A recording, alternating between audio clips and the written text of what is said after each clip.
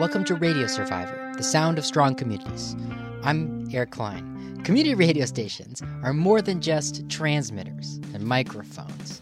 And public access television stations are not just cable channels with cameras. They're both media platforms with a privileged place in their communities and an official, government-sanctioned sense of permanence. This week, we explore how community radio and public access television can work together, and how both kinds of stations can grow beyond the traditional boundaries of their respective medium. We recorded a panel for you, a discussion moderated by co-producer of this program, Paul Riismandel, at the Alliance for Community Media Northwest Region Summit, held at Open Signal, Portland Community Media, on March 31st, 2017. Joining Paul for the discussion are Becky Myers, Development Director at community radio station KBOO FM in Portland, Oregon, and Devin Febbroriello, Executive Producer and Creative Director for X-Ray Television, a joint project between X-Ray FM, a community radio station in Portland, Oregon, and Open Signal TV. Welcome. So here is our panel here at ACM Northwest. We're going to be discussing cross-platform collaborations. So thank you all for joining me, and also with my guests here. My name is Paul Riismandel, and currently I work on a website and podcast called Radio Survivor, which is focused on community radio and audio, community-focused audio. So from podcasting to internet radio to broadcast, etc. I'm a co-founder of that, and I'm a co-host and co-producer along with Eric Klein, my partner in crime back there, on the podcast, which comes out weekly at radiosurvivor.com. I have a background in community radio going back well over 20 years. I was also an advisor for a college station at Northwestern University, WNUR, for about 5 years. And currently my day job is in podcasting, where I actually work for a company called Midroll Media, which owns the Earwolf Podcast Network and also the Stitcher podcast platform. And we sell a lot of podcast ads. So thank you, Squarespace. They didn't pay for that, by the way. But joining me today is Becky Myers from KBOO here in Portland, a community station that you are now 60 years old? 50. 50, I'm sorry, I didn't mean to add an extra decade. Not you personally, Right. The radio station. I look surprisingly young. You look surprisingly young, yes. Here in Portland at 90.7 FM, and you're development director there. That's correct, yeah. And also, Devin, please pronounce your last name for me. Febbroriello. See, I should have. I'm always getting my last name mispronounced, and I did the really bad host thing of not asking you in advance how to properly. It's a tough name to pronounce. How to properly pronounce it. And you're with X-Ray FM, yes, which is a community station also here in Portland. You went on the air in 2014. Is that correct? Yes, we just celebrated our 3-year birthday party. That's what I thought, in March. Yeah, hooray for you. Good party. You're the executive producer and creative director for X-Ray Television. Yes, that's correct. So we're here to talk about these collaborations between radio, between public access television, between PEG channels, but I think also in other ways. And I think there's sort of a grounding principles here, sort of a frame I'd like to kind of put up for this conversation. And it's the idea that now, in this day and age, a radio station is not just a radio station. Public access television channel is not just a public access television channel. These are community media platforms. And what this means is that they are a place for people to come and create great things, to serve the community, to represent the community.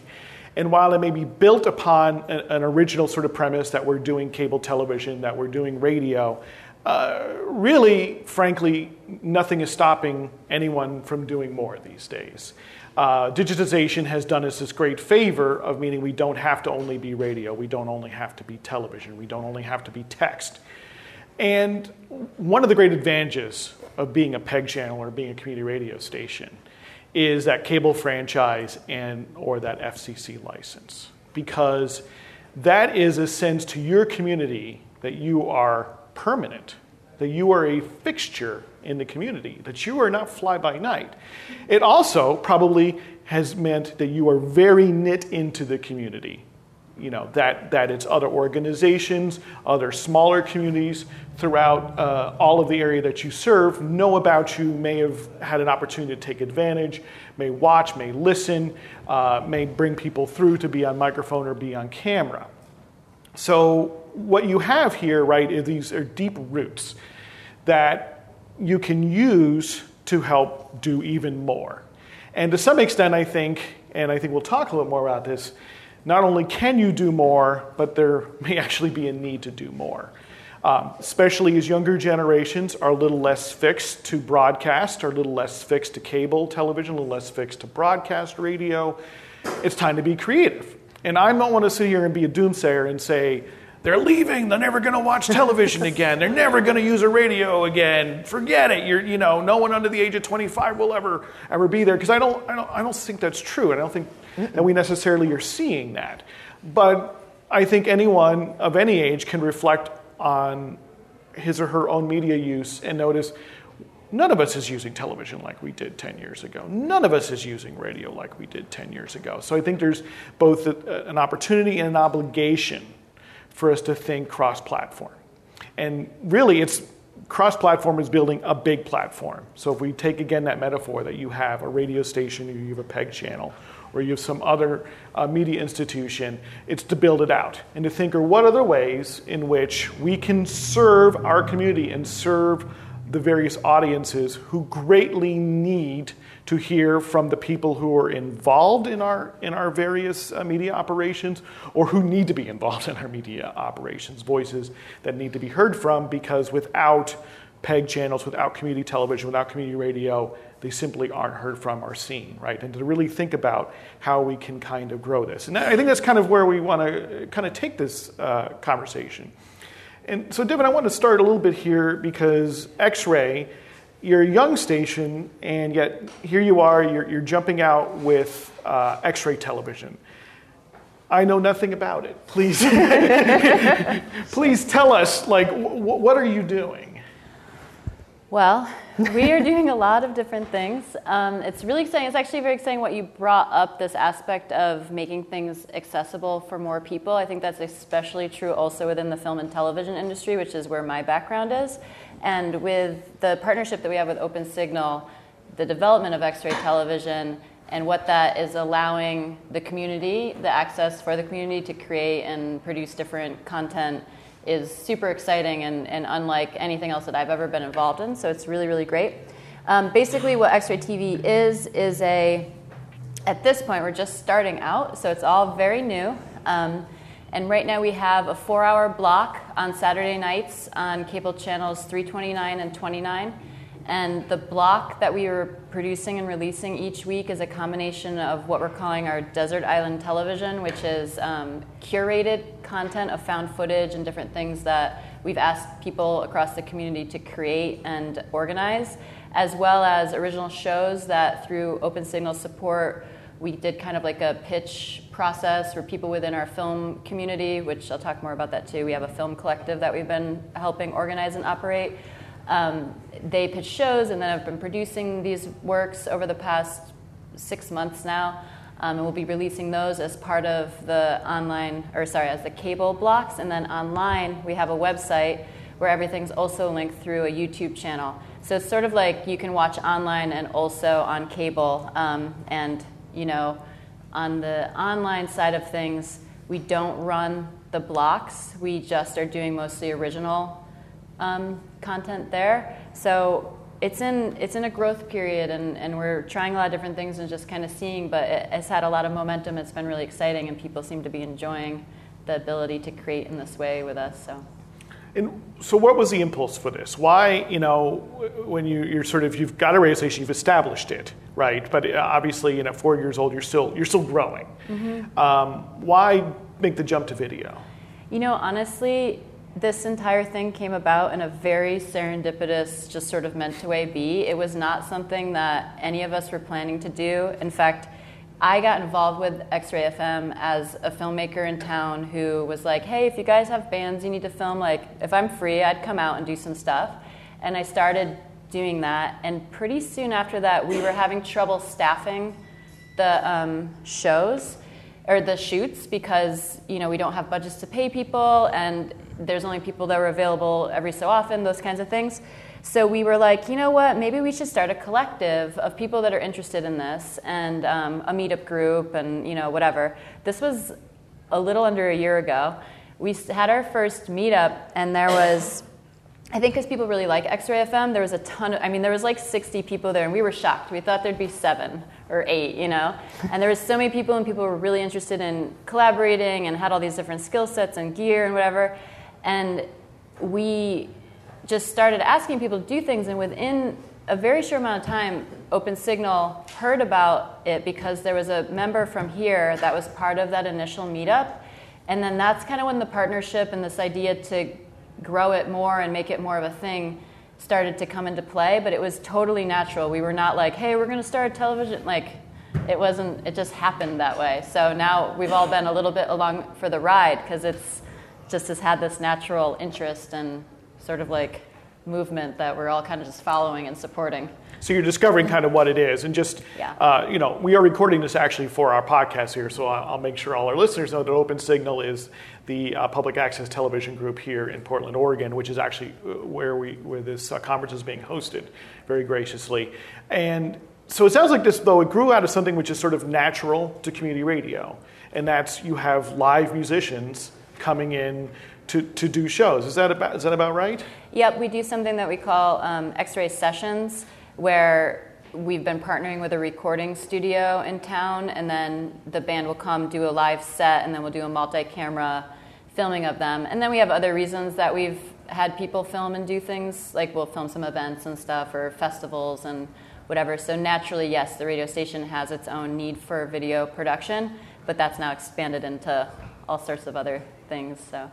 And that's an interesting thing about community radio, about public access television, and that you really have, I think it's important to reflect against everybody else on the dial, which is you are built on this foundation, not just of these community volunteers who give their time to produce programming, but the constant flow of visitors, whether it's people coming in for an interview, whether it's a band coming in to do a show.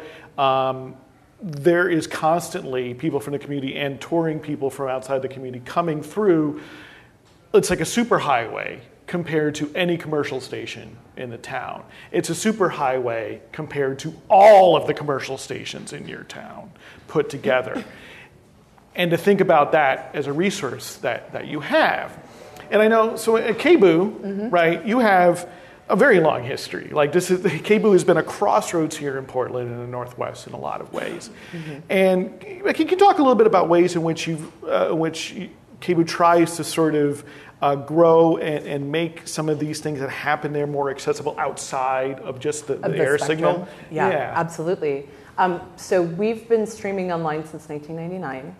That's just a slight delay feed of what we broadcast over the air. We've been doing that for a long time, and it connects with a number of different venues, not simply the tune in or whatever that's called. But we also have a mobile app that was built specifically for us that has on-demand content.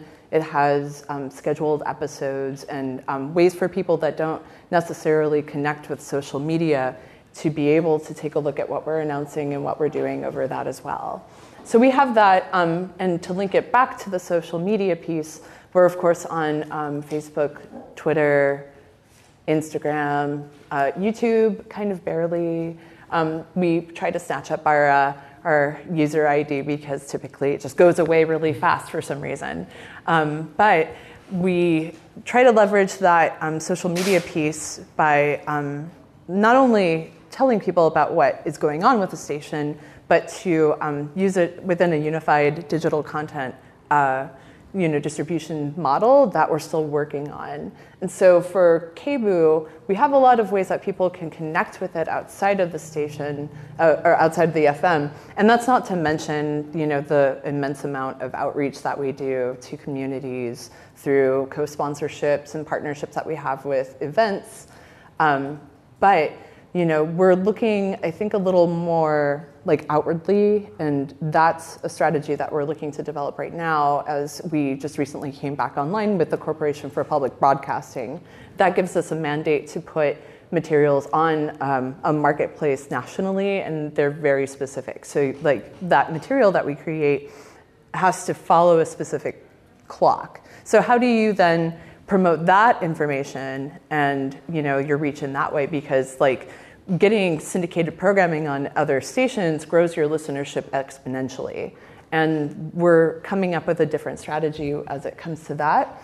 And I think our cross-promotional, like, you know, collaborative approach, what I'd like to see is something along those lines, and that's syndication. And I think it has to be modified depending on, you know, where you're putting your content and, you know, how people are interacting with it. Is it visually? We work mostly in audio. So that's something that I actually am curious about and why I'm at this table today, actually. And so part of this, so you got a grant for the Corporation for Public Broadcasting, which gives grants to help produce programming, and then part of that is they want it distributed. They want it to be accessible outside of your station and accessible to other stations. And I often hear, I work in podcasting, and I often hear, stations, or I hear people tell stations, "Oh, you need to be podcasting," and I agree completely. Oh yeah, we do that too. That's the thing I forgot. Yeah. And yet, though, part of it, though, I think, or you want to syndicate something, is that people forget about that these are always extra steps. Oh yeah, immense extra step. Actually, like the implication of syndication is not only getting your material to a specific consumable clock that NPR stations or other community stations can use, but like, how do you then lock it out? How do you, get your station identification in a meaningful way, especially if you're taking it from on-air signal? So this has been the creation of an entirely new program for us. But on top of that, something that we've been working on, and you reminded me, is that we're creating a second stream of programming that is hopefully all like new programming based on a very vibrant podcasting situation that we've been cultivating for many years. We were really interested in opening up the amount of broadcast that was available to folks beyond the 24 hours. And when you mentioned that, the online is mostly original programming that, speaks to the power of having more than just like one day's worth of like spectrum available to you. And so that's something that we've been working on with the development of a new production space that's digital only. I mean, we're looking to have another like extra 24 hours of stuff on the And so this will be an online stream, online right? stream, Online-only stream. Yeah. That's sort of that was parallel. an air quote on the Yeah. Well, that allows you to develop new talent. Yes. Who might not get much airtime because airtime is in short supply at a station like KBOO or at a station like X-Ray. There's a lot of folks who want to be on these great stations, and how do you square that circle and get these new voices on and get them heard? And that requires, of course, though, more time, so much capacity, and a little bit more capacity building. Yeah. So, Devin, I'm wondering here, you sort of started out at the birth of your collective there, doing video at X-Ray, is born from wanting to do bands and then sort of kind of running out of resource, running out of people who could do it, and now you're building up again. What seems to be exciting people? What is drawing them into, because is this mostly volunteers? Is this all volunteer? Yeah, I think it's a combination of two things, and OpenSignal is a really big part of it, which I'll get to in a second. I think for one, X-Ray FM just has people really like the station. I think when we put that out for the meetup, whatever, people were like excited about getting involved in something to do with the overall organization. So I think that has a part of it for sure, is that there's just a strength in people's interest in anything X-Ray, and then a lot of people have cameras and are excited. With OpenSignal, I mean, we really wouldn't be capable of what we're doing right now with the level of production that we're helping support if it weren't for the OpenSignal partnership. Because OpenSignal is not only helping us in a lot of different ways, they're also helping the filmmaker community by offering discounted classes, access to gear. We do some special training sessions to get people C100s. So there's a lot of, I think that it's a really exciting, like I'll speak as a filmmaker. When I first found out about OpenSignal, before I got involved, they've grown and changed so much and have gotten a lot more like higher quality cameras and really good gear and access for people. And there is this missing link for media artists, I think, where it's so expensive to do these projects. You have to have so much money and people to do them that a lot of times people have great ideas and then they can't do it because they don't have $5,000 laying around or whatever. And I feel like OpenSignal feeds this really important need for media creators, especially by giving access on this kind of unprecedented level to really excellent gear. And then the reciprocity is that these people that have a hunger to make all this stuff then help feed the channel. So it's like this really nice balance, and it's really making people really happy and satisfied and excited, and that's also growing too. So I think the aspect of how X-Ray is partnered with OpenSignal and what OpenSignal is giving us for support is really feeding and nurturing the community that's excited to be producing work. So it's like a really, and I think that's why it's grown so naturally so quickly, is that it has this great sort of balance of give and take and everybody kind of feeding into this ecosystem of creative energy and gear support and community. And it makes a lot of sense because I think that's sort of a hidden aspect of community media in general is that training aspect. Yeah. That's always kind of been there. When you join community radio station, they teach you how to do radio. When you get involved in a public access television station, you learn how to do television. And many of the stations I've been aware of or been involved in, it doesn't matter whether you come in with an MFA or you've been a veteran journalist, you will still go through the training class at that station. So it's not just about skills building, but it's also understanding the culture and the flow and how things work at that particular station. So that you also don't think that maybe because you walked in as a veteran journalist that you know better than everybody else here. It's an opportunity to join the community, I think, at that ground level. And I hadn't really thought about that access, right, to all this gear because people do outgrow their smartphones. Oh, yeah. It's only one device anyway. Right? Yeah. Well, and there's so much power in, I think for me personally, learning all these technical skills, being able to go farther and farther and farther with it just empowers you to make better work and to do more and connect more and tell different stories and whatever. So it really empowers people who have the drive for whatever reason to do whatever it is that they're trying to make to learn what they need to learn. And I think that if it weren't for the partnership, we would still be able to be doing video work with FM, but we definitely wouldn't have the bandwidth to help so many people at this level to be creating and producing underneath this umbrella of X-Ray Television. So it's been really exciting. I mean, I think that collaboration point's an important one. Whether it is between a community radio station and a PEG channel, or between working with a local school, working with a local college, community college, or a video collective that might exist, or a documentary collective that might exist.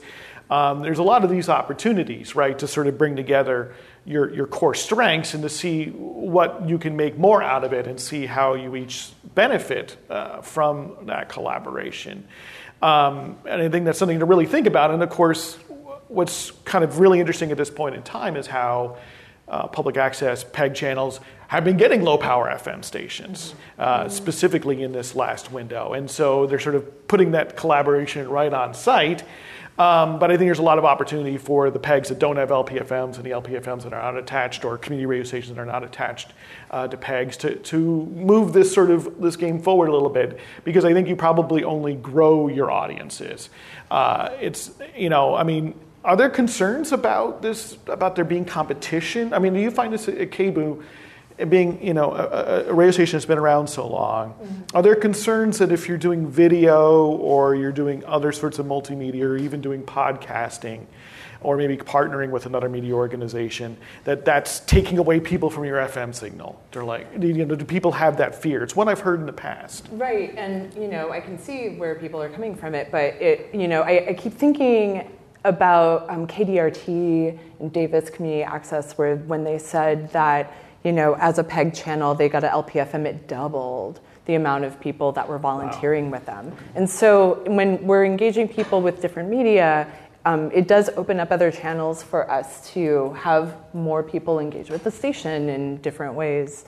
Our challenge, I think, a little bit is trying to like have the self-directed collective method be the driving point, and that we are able to encourage people who come to us that are like, we are filmmakers, we would love to help the station, and we give some direction, but like there are different structures that are necessary, at least for us to, like what is happening, or when is that video coming out, how do you know when a band is coming into play on the air? That's something that requires some amount of coordination.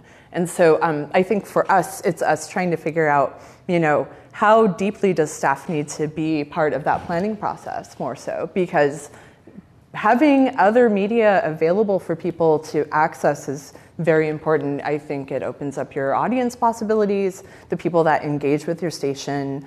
I would take it to one chief concern that comes actually mostly from our listeners who can't access that information, whether or not they don't have cable, which is, how many of us in the room don't have cable? So you can't watch cable access TV at all. I've been really interested in X-Ray TV, don't see anything on YouTube outside of the sessions, probably because of rights. We run into the same issue too. Well, we haven't started releasing all the stuff yet. That's coming. The other original shows eventually are coming in the next 5 months, basically. Yeah, but for copyrighted stuff. The blocks won't be on YouTube. We can't play them on YouTube, but we're looking into building our own media player that we can run blocks on ourselves. So that'd be so good. Are the sort of collage-y kind of things. So it's found media, so you can't have it on YouTube because someone will make a copyright claim. Yeah. Okay. Yeah, and I want to see because that's my form of art making too, is collage. So cool. Seeing it in a visual sense is inspiring and awesome. But connecting with it otherwise is difficult. And, that's the case for people that may live in, not Medford because we don't really serve them, but like other rural areas that may have difficulty accessing broadband for streaming video, or they don't have social media because for whatever reason, internet is slow in their area and they can't really connect with it. So that's the chief concern when it comes to breaching these other communicative channels more so, because people will call. We have people call, like, I couldn't see, I can't hear your internet-only stream at my house. I don't get fast enough internet for that. And that happens when we have internet-only live broadcasts. Right. Wow, so there's a digital equity issue here, and I'm not really going to touch on it because I know that there's a panel touching on that here, and I think that's something really important to think about, in that, it's easy for a lot of us who have, smartphones, home broadband, maybe have cable, maybe not, but maybe you don't have cable more by choice, not because you can't afford it necessarily all the time.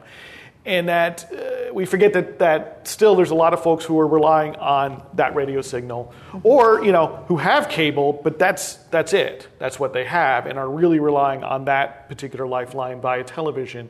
And to think about how we are serving these various audience members who really are not being served by other media, in part because they don't see them as a valuable demographic. Mm-hmm. But of course, they're a core demographic if we're thinking this way in community media.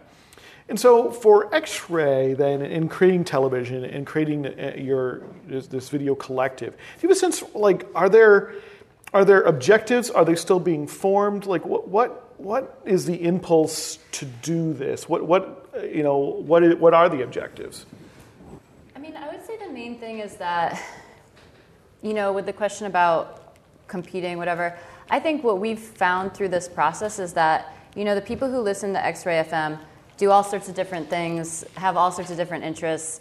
We put the call out, and then, there's a ton of filmmakers that like this, and so now they're making things, and there's activists, and there's people that are involved. So it's like you're reaching this broad amount of people through the radio that then, hey, now we're doing TV, get involved over here. So it's worked really well in that way. I think that the main objective is basically to feed the community and what the community is interested in, and we've found pretty quickly, and it's why it all just has been like a train going down a track, that there's a hunger and interest in this. And people want to be watching, they want to be creating videos, they want to be interacting at screening events and doing all sorts of different stuff. And it's kind of also too interesting because it's not just it's not just people who are seasoned professionals in film and television. There's total beginners too, and it's like giving everyone.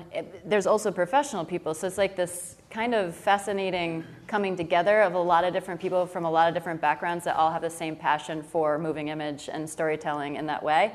And I think overall, I can say as a person overseeing the whole thing, like my main thing, and I come back to it all the time, is I just want I want to make people happy. I want to give them access in the best way I can to the things they want to create. So we're just constantly trying to figure out how to make it viable, make it work, and make it serve the people who are interested in it, and to build a stronger and stronger community. So we're constantly like trying to figure out different types of social events and different things that can keep everyone coming together and growing and expanding and interacting.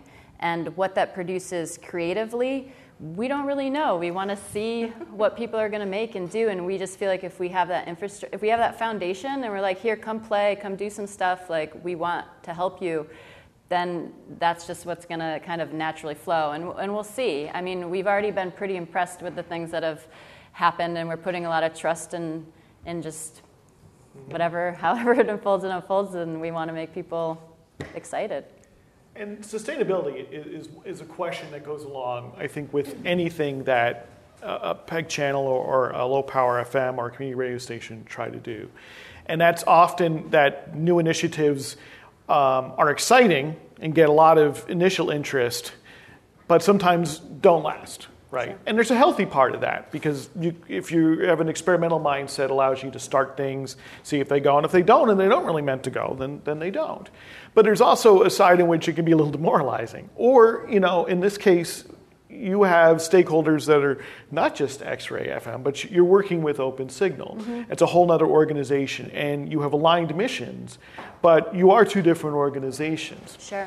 How do you sort of bridge that, not the divide, but how do you align everything? How do you make sure that what you're doing with X-Ray TV works for what Open Signal needs, for what the station needs, and then trying to make sure that in the ongoing future it's a useful and mutually beneficial collaboration?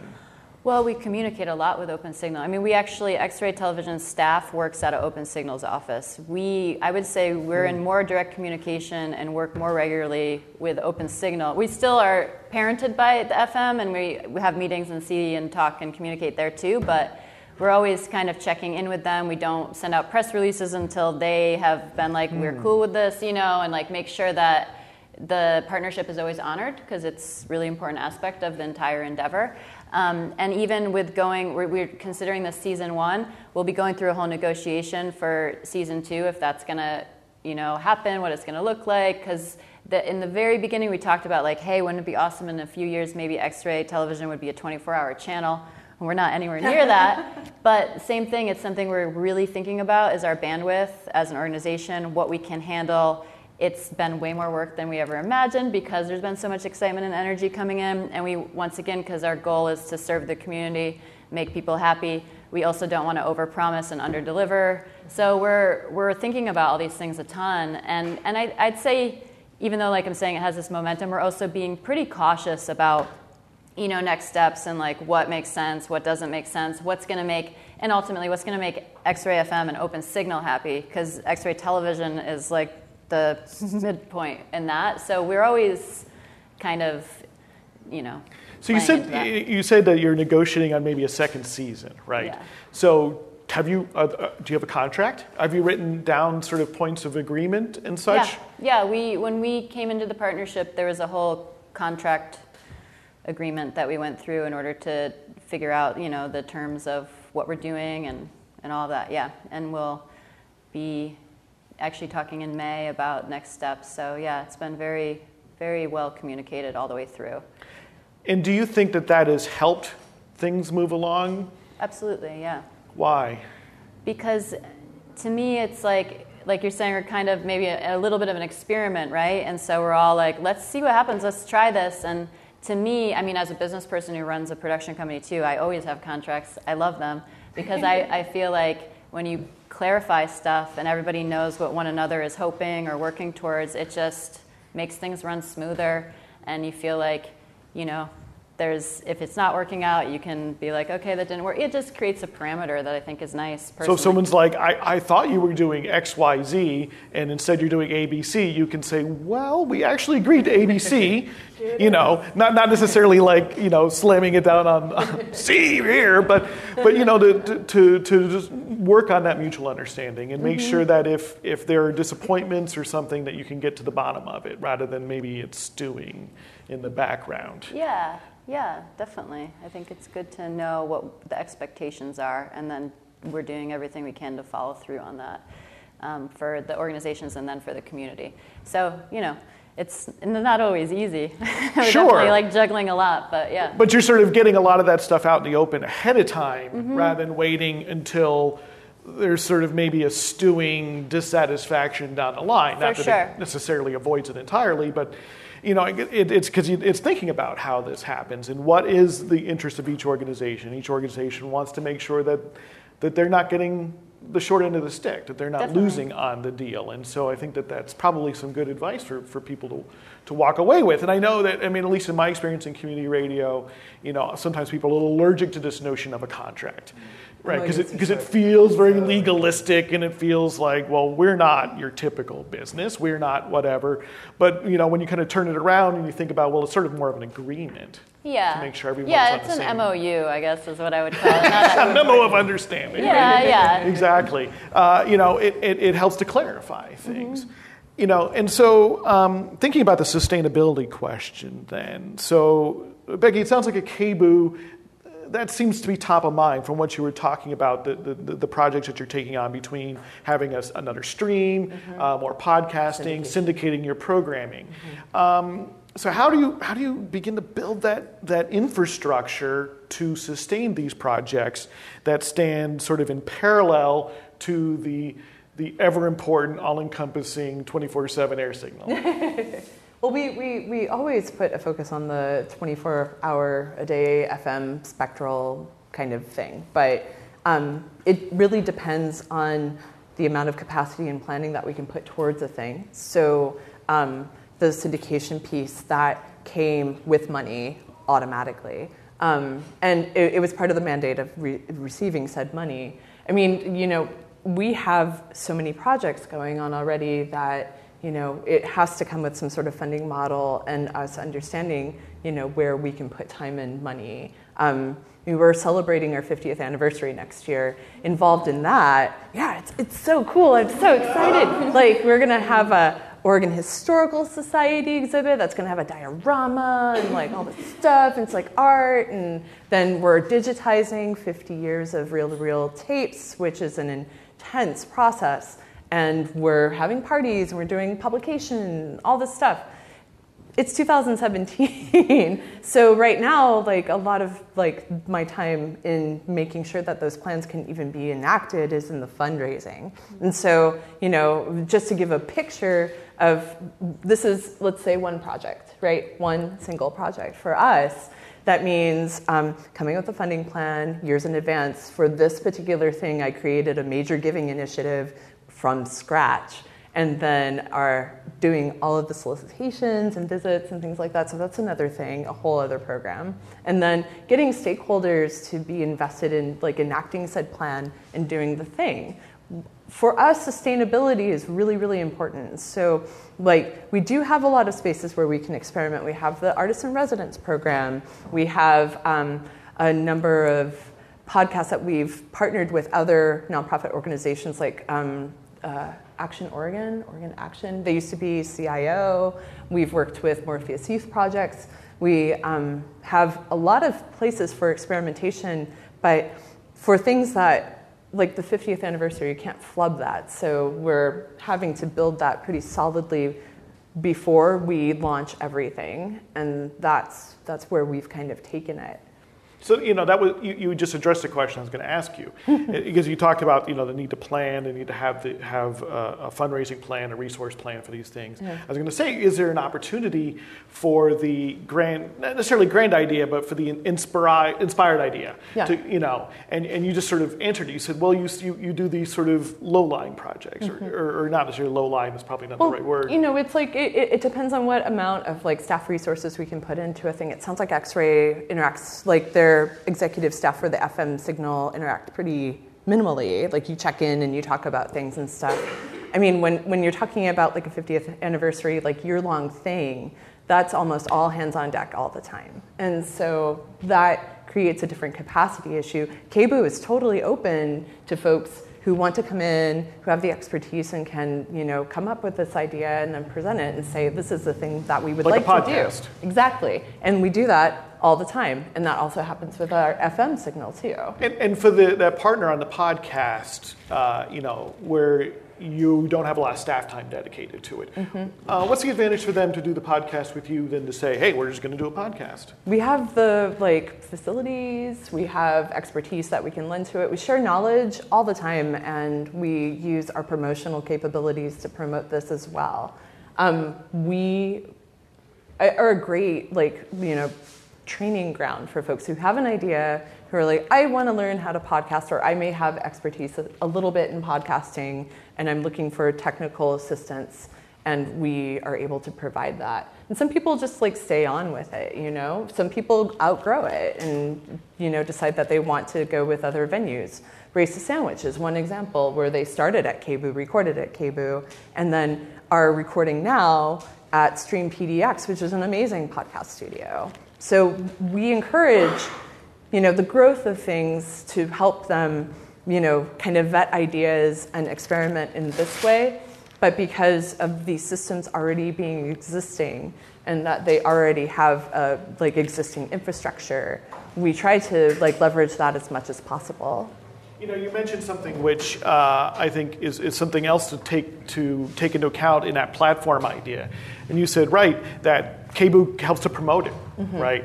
And don't underestimate the reach of your PEG or your community radio station. That was mind-blowing when we found out any information on listeners. Let me just say that. Right? Because you have the on-air, but your website is also a site.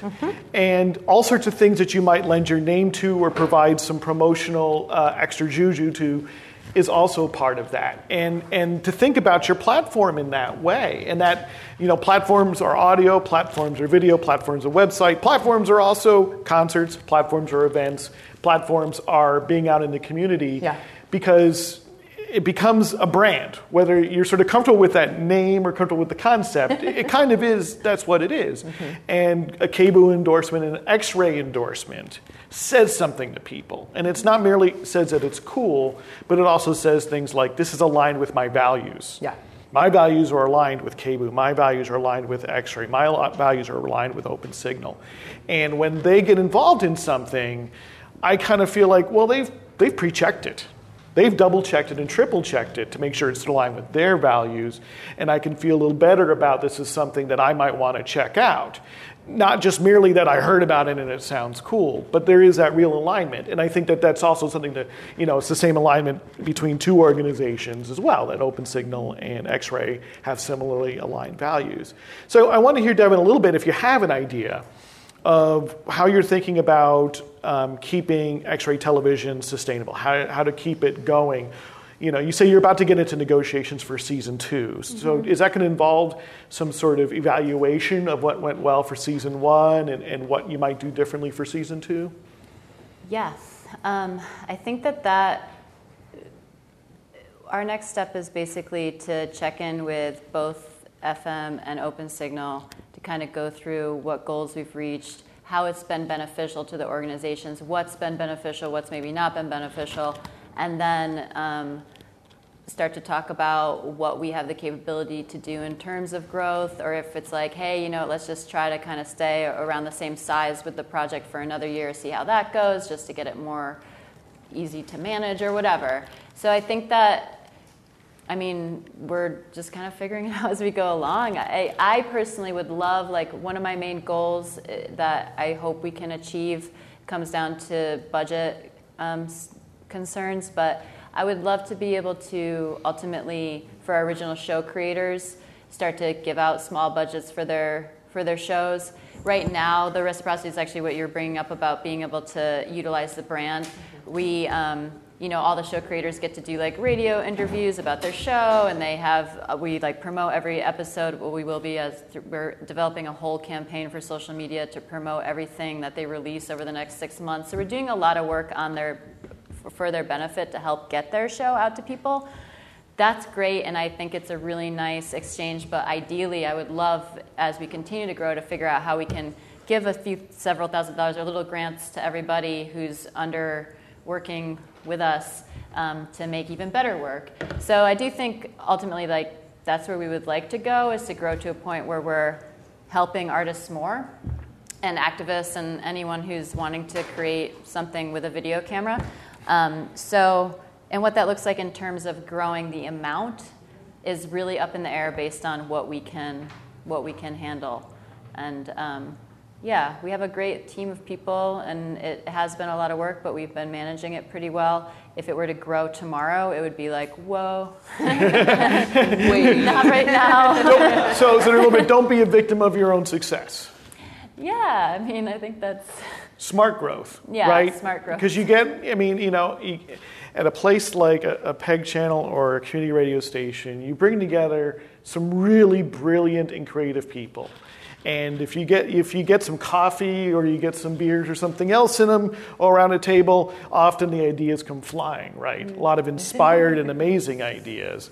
But it can be tough to choose which to come through. And sometimes the people who have the most inspired ideas don't always have the most inspired get up and go and carry it over the finish line. Yeah. Well, and especially with video. I mean, that's one thing I haven't really talked about is video versus audio. I've worked in both. I'm not saying audio is not challenging and full of a lot of work, but video is if you're producing an original show where you're having locations and actors and editing, it is so much work. So it's also wanting to make sure that I can really manage what that means to take on that type of creative work versus audio. It's a lot easier for us to get an audio interview and put it on the radio than to produce an episode of a series. So that's something that's a huge aspect of what we're doing too, is the consideration of how different video production is than audio production. Are some of your programs a little easier to produce, with like a quicker workflow?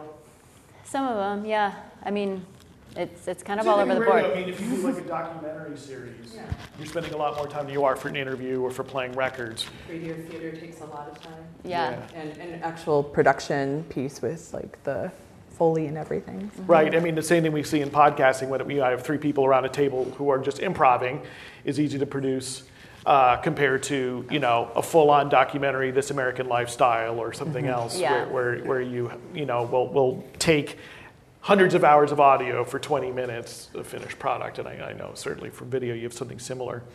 I just have one more question, and I really, for you, Becky, if you can give us a sense. So for a very established station like KBOO, and you're thinking about taking on a new, not necessarily strictly radio or not necessarily strictly airtime kind of project, how does that happen? Like how does that? Who makes that decision, or what kind of things get considered in whether or not that gets an allocation of maybe whether it's just a little bit of your resource time, which might be just someone gets a little bit of time in a studio, or gets some staff time, et cetera, et cetera, et cetera. So traditionally, we've offered the studios and facilities in exchange for volunteer time. So you come in, you get to know the culture of the station. You learn about the facilities themselves, like how to use them, even if you're like a pro, which you've mentioned, because part of it is like this acclimation process. And so you go through that, and we have a specific expectation that if you were to pitch a show, that you were already a volunteer, but we're playing with that idea still. What we're hoping to do, KBOO's big thing is access. So how do we reach communities that don't have traditionally representation or access in media? And so sometimes that means going to them. In fact, almost all the time it means going to them. And then how do you work within this volunteer-centric model when that may not necessarily work for folks? So we're still playing with that. But yeah, typically we want people to be involved with the station in some capacity and then to make a pitch. But that's in flux, especially with the podcasting program, because that's a pretty easily accessible. We'll teach the technical skills. You can use the facilities or then get your own once you know how to do it and that you're comfortable, and then you'll go to Bend or wherever you live and create podcasts, like that. But you do so under the auspices of KBOO. We encourage ideas, bring them, and we're open to our community saying, we've identified this need. We have a desire for a creative outlet. We want to do this. It's just that, the allocation of staff time to direct said things is very difficult to kind of parse out when we're already working 50 to 60-hour weeks. Right. Who works a 40-hour week? Hey. All right. I see a hand raised. Well, I've had a chance to ask all the questions that I had. I'm curious to see if there's other questions here in the audience. So, speaking of branching out, how would you prepare to bridge the cultures? Say if you're radio and you're reaching out to public access, the platform culture and then the specific area culture, what would be a good start? That's what I'm really interested in. Maybe Devin, do you have any? Can you fill in from forging that relationship between OpenSignal PCM and X-Ray? I'm actually not entirely sure how to answer it, because our whole motto is build the system and then let the people make it what it is. So we're not necessarily thinking in terms of what that looks like, and maybe we'll have to as we continue going down the line. But for us, we're just trying to make tools and community available and trainings available, and then whoever wants to make, as long as it's within our values. We do have some things that you're not allowed to do, of course. Yeah. But yeah, that's our general Well, it sounds like, mindset. Yeah, you've built a structure, and I think that's actually really important, right? Because that structure, it sounds like, contains these common agreements between these two organizations. So the culture can be expressed in a lot of different ways. Yeah. But it's sort of foundational there. We will do this, we won't do this. OpenSignal expects this, X-Ray expects this. And that is sort of building a culture, because people entering into that need to sort of accept and work within those parameters, right? We don't always think of it in terms of culture, but in the same way that at a radio station you may have rules about, getting subs for your show, what happens, or simply how you talk to one another. Or how you talk to one another, right? And I think though, if you set up that sort of mutual respect, and everyone kind of understands that this isn't only an X-Ray thing. This isn't only an OpenSignal PCM thing, right? That you don't want people at the radio station feeling like they're being invaded, right, or being taken over, and vice versa, right? And I think having those conversations up front and getting a lot of those questions out of the way and written down so everyone understands what those parameters are opens up the field to let the sort of the creative culture, I think, take root and the seeds to be sown and for that to grow. Because that's the thing that you can't make, right? Yeah. You can't force people into that. I think that's the thing that just sort of happens. Can I get a high five for MOUs though? What's up? Those are important. Yes. Yeah.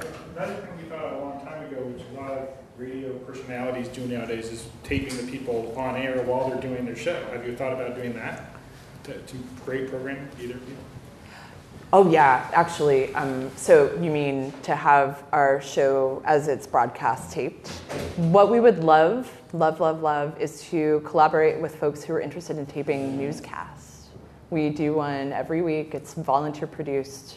And something like having it on video would be really amazing. How do we manage that? And how do we make it also there are a lot of questions to be hashed out, right? Some people don't want to be on video. How do you get, the clip sort of quality that you see in other like commercial newscasts, like then inserted? What is the editorial process? All of that, like, you know, that would be cool. We do tape. We use Facebook Live a lot when it comes to that.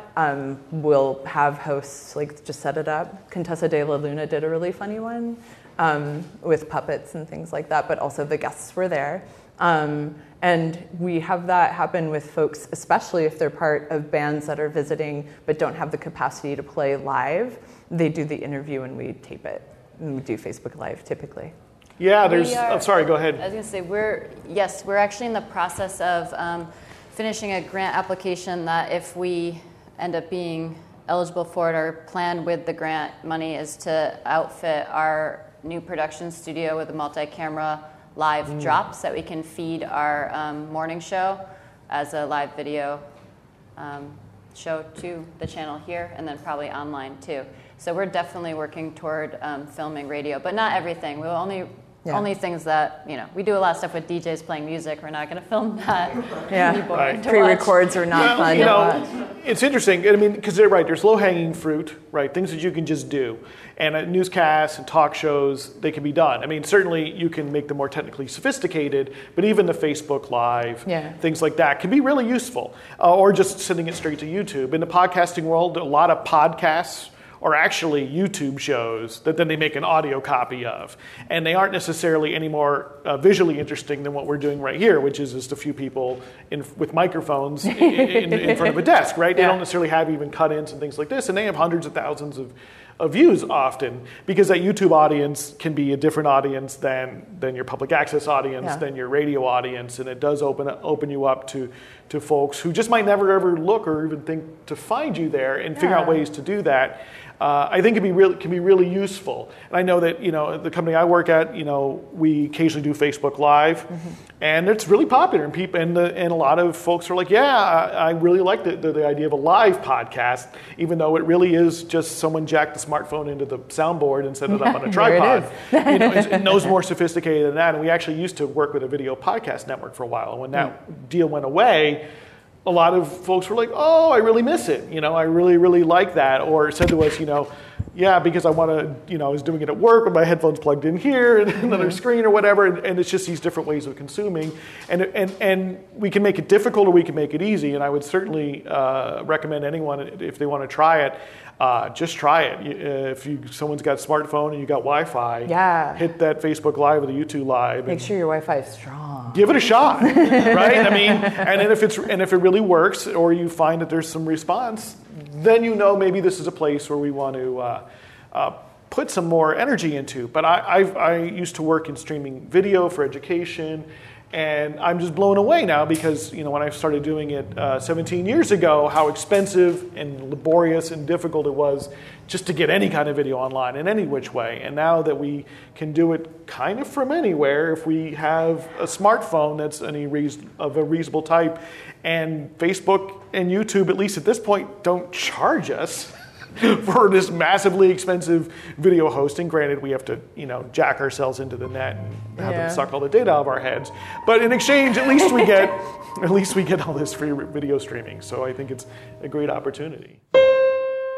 Well, thank you all for coming. Really appreciate it. Yay! Thank you. Thank you so much. Thank you so much to Paul. Thank you to Becky. Thank you to Devin. And of course, all of the community media people in the audience there at the ACM 2017 Northwest Media Summit. If you want a link to the scheduling of events, as well as links to KBOO, links to X-Ray, links to Open Signal, Portland Community Media, they can be found at the show notes for this podcast episode. This episode has been titled Crossing Platforms from Radio to Television and Beyond. And I will thank everybody for listening. Have a good week, everybody.